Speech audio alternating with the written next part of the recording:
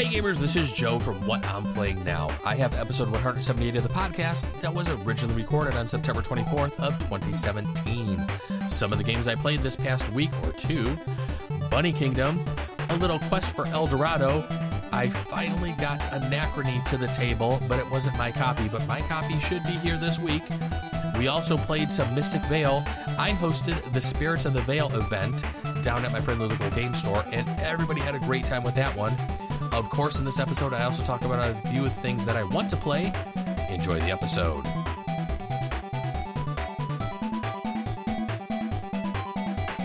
Hey gamers, welcome to the games. This is Joe Luzzi from What I'm Playing Now, and welcome to another episode of the What I'm Playing Now podcast. Welcome to episode 178 of the podcast. As always, you can send me some emails, let me know what you're playing now. You can send those emails to whatimplay.now@gmail.com. You can also join us in some conversations over on Board Game Geek. We have a guild over there, guild number 2440. On Twitter and Instagram, you can follow us at What I'm Playing Now. Don't forget to drop the G like I always say. On Facebook, just do a search for What I'm Playing Now. Our Twitch page is twitch.tv/What I'm Playing Now. And on YouTube, you can subscribe on YouTube at youtube.com/What I'm Playing Now. All right, last week we had a bunch of things going on here. We had one of the pets which weren't doing too good. He is doing much better now.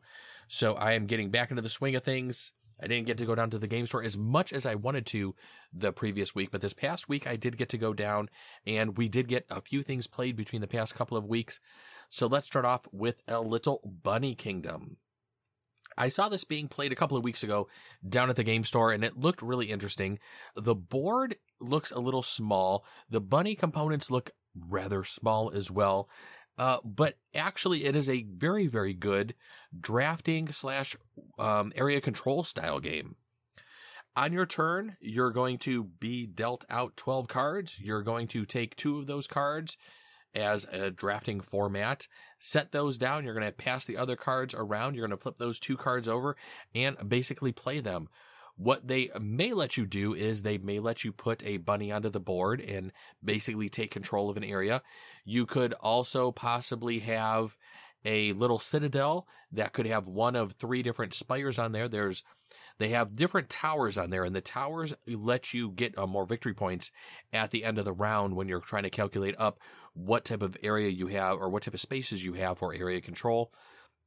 Those towers are a multiplier, and so there are towers that have 1 spire, 2, and then 3, and there are only a couple of ones that have 3 on there. We did a 3-player game, so like I said, I think we were initially being dealt out 12 cards, and then we're putting 2 down, passing the cards around, taking the actions for those 2 cards, and then basically rinse and repeating until all 12 of those cards are gone.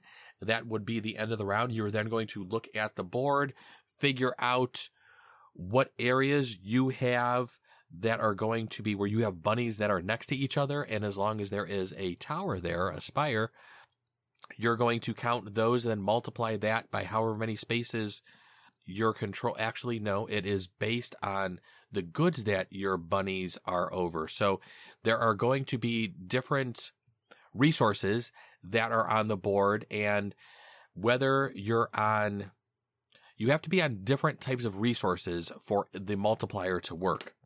So if you're on 3 carrot spaces in one of the regions that you're controlling, that only counts as 1. It doesn't necessarily count as 3. So you don't necessarily count up all the resources. You count up all of the different resources, multiply that by the number of towers that you have, I believe is how it's working, and that will then give you victory points. There are other cards that are going to change some different things in the game.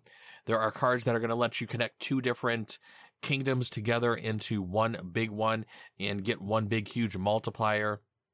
There's cards that will let you put down a bunny even if you don't have the actual tile or card that you have that's specifies that specific tile. So one side of the board is letters, the other side is numbers. So kind of like in Battleship format, you're kind of looking at like A5, and then you can put one of your bunnies there when you have the A5 card.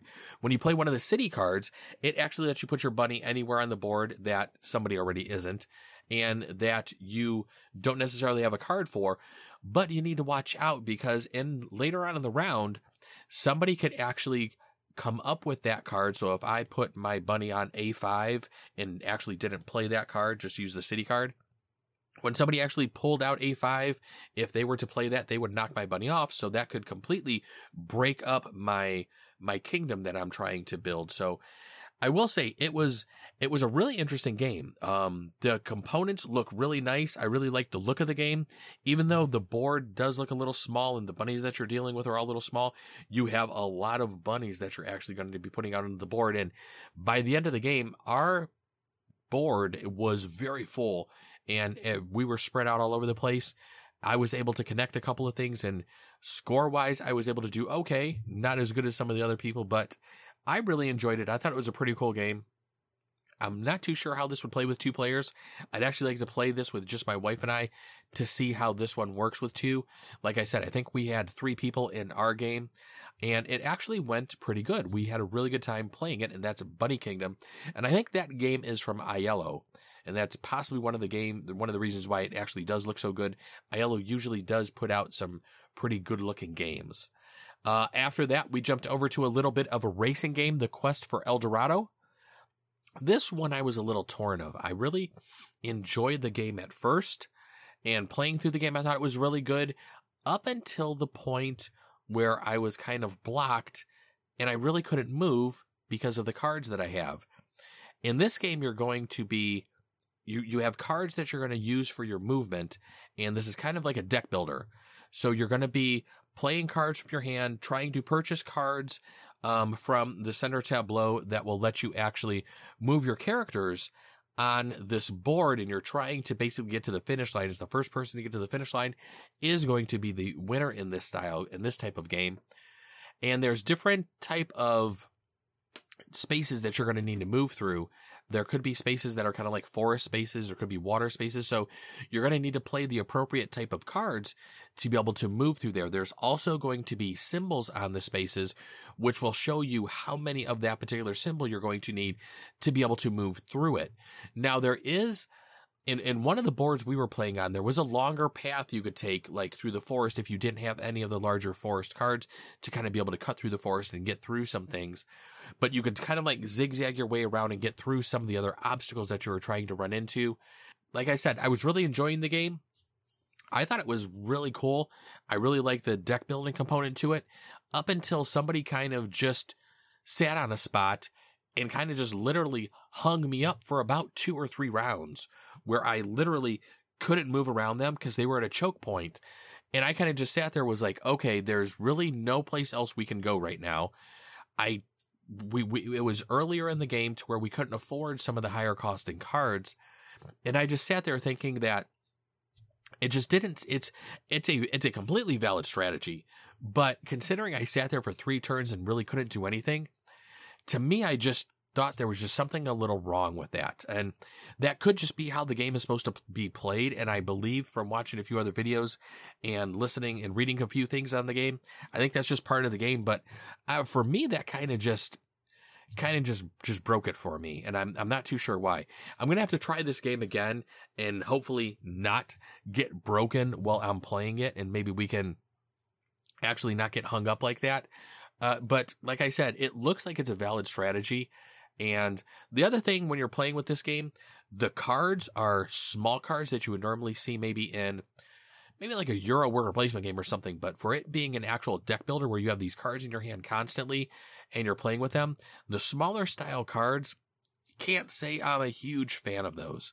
But the game actually seems like it's doing quite well. It seems pretty popular, and it was a good racing game. So I'm going to talk about another racing game under the What I Want to Play Now part of the show, which is one that I'm really looking forward to, and hopefully we're going to get that to the table tomorrow.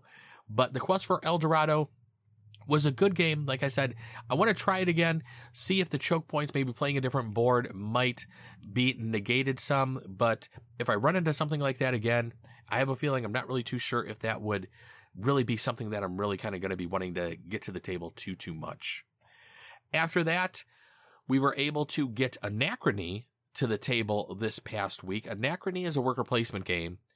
This game, if you don't have a large gaming table to play on, you're going to need to probably put 2 tables together then to get this thing played. We were playing at one of the larger tables down at my local game store, and it was still a little pressed for space, and we weren't even using everything that came in the box. So we weren't using some of the expansions. We weren't using the mechs. And one of the reasons why we weren't using the mechs is we were going through the game. The one guy who actually owned the game said, since it's the first time all of us were playing, when he went through his teaching of the rules, which probably took about 30 minutes, which I was just like, oh boy, this game is going to be really, I thought the game was going to be really heavy, but I would say it's a medium to medium heavy style game. Once you kind of get a feel for what you're doing with the workers and how they're being played, and there's some interesting mechanics going on with the workers, but we didn't play with the mechs that he actually had, because he said he has a feeling for the first time somebody's playing through the game, those mechs kind of cover up just a big part of the board when you're playing them, and it just makes it hard to see some of the different spaces that are around there than when you're just using the tiles for the mech. So we played with the mech tiles instead of the actual miniatures, and I can see that exactly what he was saying. When I looked at the miniatures and we went to set one on the board, I could instantly see what he was thinking, that it basically blocks the view of several things around there. So being the first time most of us were actually playing the game at the table, it was, I think, a really good idea to just play with the tiles. It lets you really keep the board a little bit more open. It doesn't, of course, since you're not playing with the miniatures, it's not going to look as fancy. It's not going to look as tricked out, but it's still, I think, for the first time playing, it's a much better way to play the game to help you learn it and just be able to see what's going on. So on your turn, you're going to be playing your workers. Now, one of the interesting thing about the game is, if you're after the first round, when you're taking the workers off the board, most of the workers are going to come back and they're going to be tired from working. So they're going to end up onto the left part of your tableau, which is basically where they're kind of sleeping. You're going to need to do some sort of action or do something to actually wake them up and move them over onto the awake side of your tableau so you can actually utilize them again. You're going to be able to collect other workers in various places on the board, as well as purchase buildings, and there's 3 different slots of buildings. I think with the character I had, I think I was going for the yellow building, so I think I got more points at the end of the game if I had 3 yellow buildings, which I was able to complete during one of the last rounds of the game. This game is definitely going to be in my top 10 at the end of the year. So let's get back to, but that's a little spoiler, I guess, but let's get back to a little bit of how the game is played. You're going to be placing your workers on the board and doing different actions. One of the rows is going to let you possibly purchase other workers. One row is going to let you do buildings. One row is going to let you roll some dice. The dice are going to let you try to collect these different tiles, which are going to let you build some of the super components of the game, which give you, I believe, 6 victory points. Some of them will give at the end of the game. I don't know if they all do. I think a majority of them do. They also possibly give you some additional actions that you can take. Your buildings will give you additional actions as well. I was taking some of the time travel actions, which actually let me take my my 1 token that's along the time travel track and actually go back. And this is something that you definitely need to do. So on your turn, there's also, or at the beginning of a round, there's also kind of like, I guess you can say, a little bit of an auction type of component to it, because everybody's going to bid a couple of resources and you're going to get these resources right then and there. But you need to keep in mind that you're going to, later on in the game, you're going to need to send your time traveler back to that era and actually try to turn that good back in to get the token back, because you're possibly going to want to reuse that token later on in the game to get that resource again. So you have to be able to get your resources in multiple ways. Now, there are multiple ways to get resources in this game. One of the spots on the board lets as many players go to the spot as they want to, and it gives everybody 3 water. Water is a currency that you're going to need throughout the game, because pretty much everything you do is going to require water, especially waking up your workers most of the time is going to require you to spend some amount of water normally to be able to wake them up. One of the other spots on the board has I don't want to say rondel, but it has kind of like a trade in where you can actually trade goods based on whatever is to the right or left of that particular good. So if I had water, I could basically turn water into a good that is either on the right or the left of it for trading in that water. So there's a whole circular spot on there, and as many people as can go there on a turn, that want to go there can. Most of the other spots that your workers are going to go to are only going to be allowed to go once. The spots that are towards the top of the different columns are a little cheaper as you go down, because I think there's 3 spots in each column you can go to. The ones towards the bottom usually have a little bit more of a cost to them. There's also 2 other spots at the top that require just a water cost to go there that lets you go to any of the columns as far as rolling the dice, as far as taking the action for building or possibly recruiting another worker. So there's a couple of different tracks on the board that you're going to need to pay attention to. Like I said, was saying, you want to make sure you have a lot of water, but you're also going to want to pay attention to one of the tracks that actually influences how much it's going to cost you to wake up your workers. I can't remember what that track was actually called off the top of my head. I only got the game played once, and hopefully my copy of the game is going to be coming into my friendly local game store, hopefully tomorrow or sometime this week. I believe they are getting it in, so I'm really looking forward to getting it and actually sitting down reading the rules myself. I have a good idea of how to play the game now after playing it once, but I have to say it's just a really spectacular game. You're going to continue playing your workers through the different eras. And once you get to I think it's right after the 4th era, there's going to be a collision or a big eruption that kind of happens. And after that, the game can end basically at the end of any turn, or at the end of any round, I guess you should say. You're going to be putting tiles down on those 9 center areas where you can actually take actions. I think it's 9 there. And once those tiles are actually flipped over and used, they can only be used once. That will kind of kick off the end of the game. I think if you don't get those utilized, I think the game can last a maximum of 7 rounds, I think it is what it was. So I think my one buddy was saying he has gotten to the end of the 7th round before all of those actions were actually taken after that big cataclysmic event happens. Victory Points is the name of the game for this one.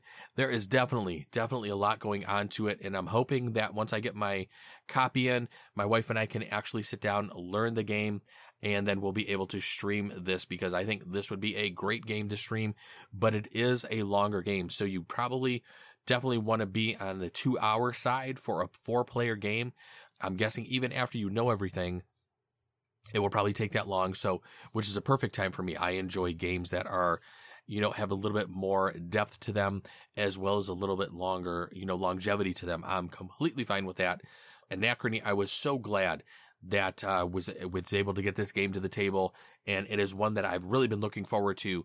It was a game that I was going to kickstart. I didn't, and then I didn't order it from their website, and before I knew it, they were sold out.